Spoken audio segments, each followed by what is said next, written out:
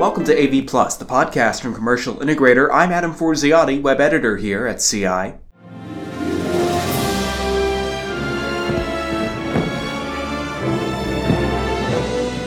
Disney is a company that is best known for its visuals, although obviously also its audio, because I'm pretty sure you probably recognize some music that just played.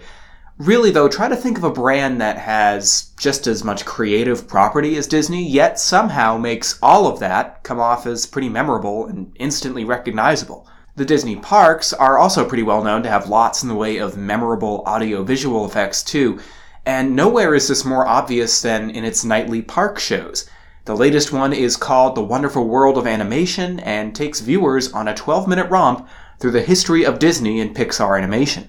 This is not our first spectacular that we like to call them out there for projection-based, but what we did this time is we did utilize a lot more of the architecture.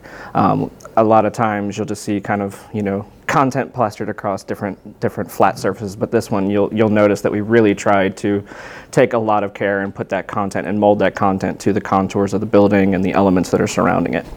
That's Aaron Counterman. He's one of the key people who makes Disney Parks live entertainment happen. The latest project took his team over 150 hours to design and features a complex system with everything from projection to pyrotechnics and lighting, and even a visual effect where a building's projected surface appears to turn into the pipe organ from Snow White.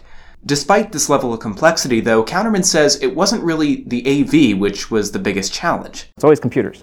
Computers are computers. Easiest way to say it, and we have to troubleshoot those at times.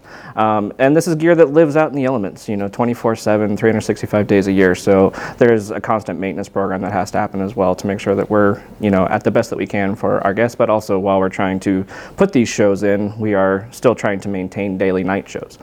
Now, if you know a thing or two about how Disney works, you would think that they would be pretty secretive about what technology goes into making these things happen, but much to our surprise, Aaron was pretty straightforward. Projection mapping it's nothing new, but we try to take it and obviously utilizing our content creators and the vast amount of content arsenal that we have to create these new things. From a technology side of things, we're in the 4K realm. This was one of the first parks in our spectacular world that was able to utilize 4K.